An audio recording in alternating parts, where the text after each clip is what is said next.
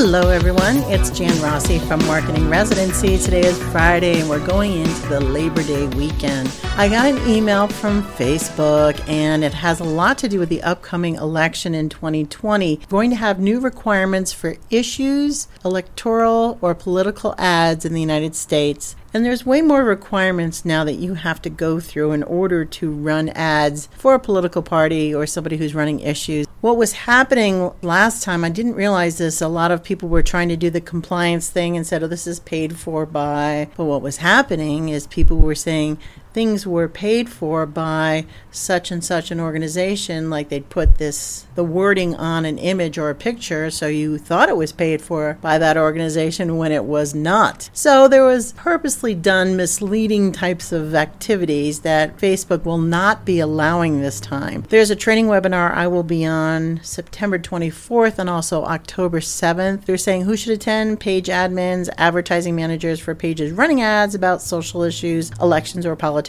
You can also get a little bit more information if you go to facebook.com/GPA, standing for Government, Politics, and Advocacy. So it's facebook.com/GPA. Tells you a little bit about what they're going to do to make sure that things are on the up and up. If you can be approved ahead of time, that's the way to go with political things. And I'll talk to you again over the weekend. Have fun.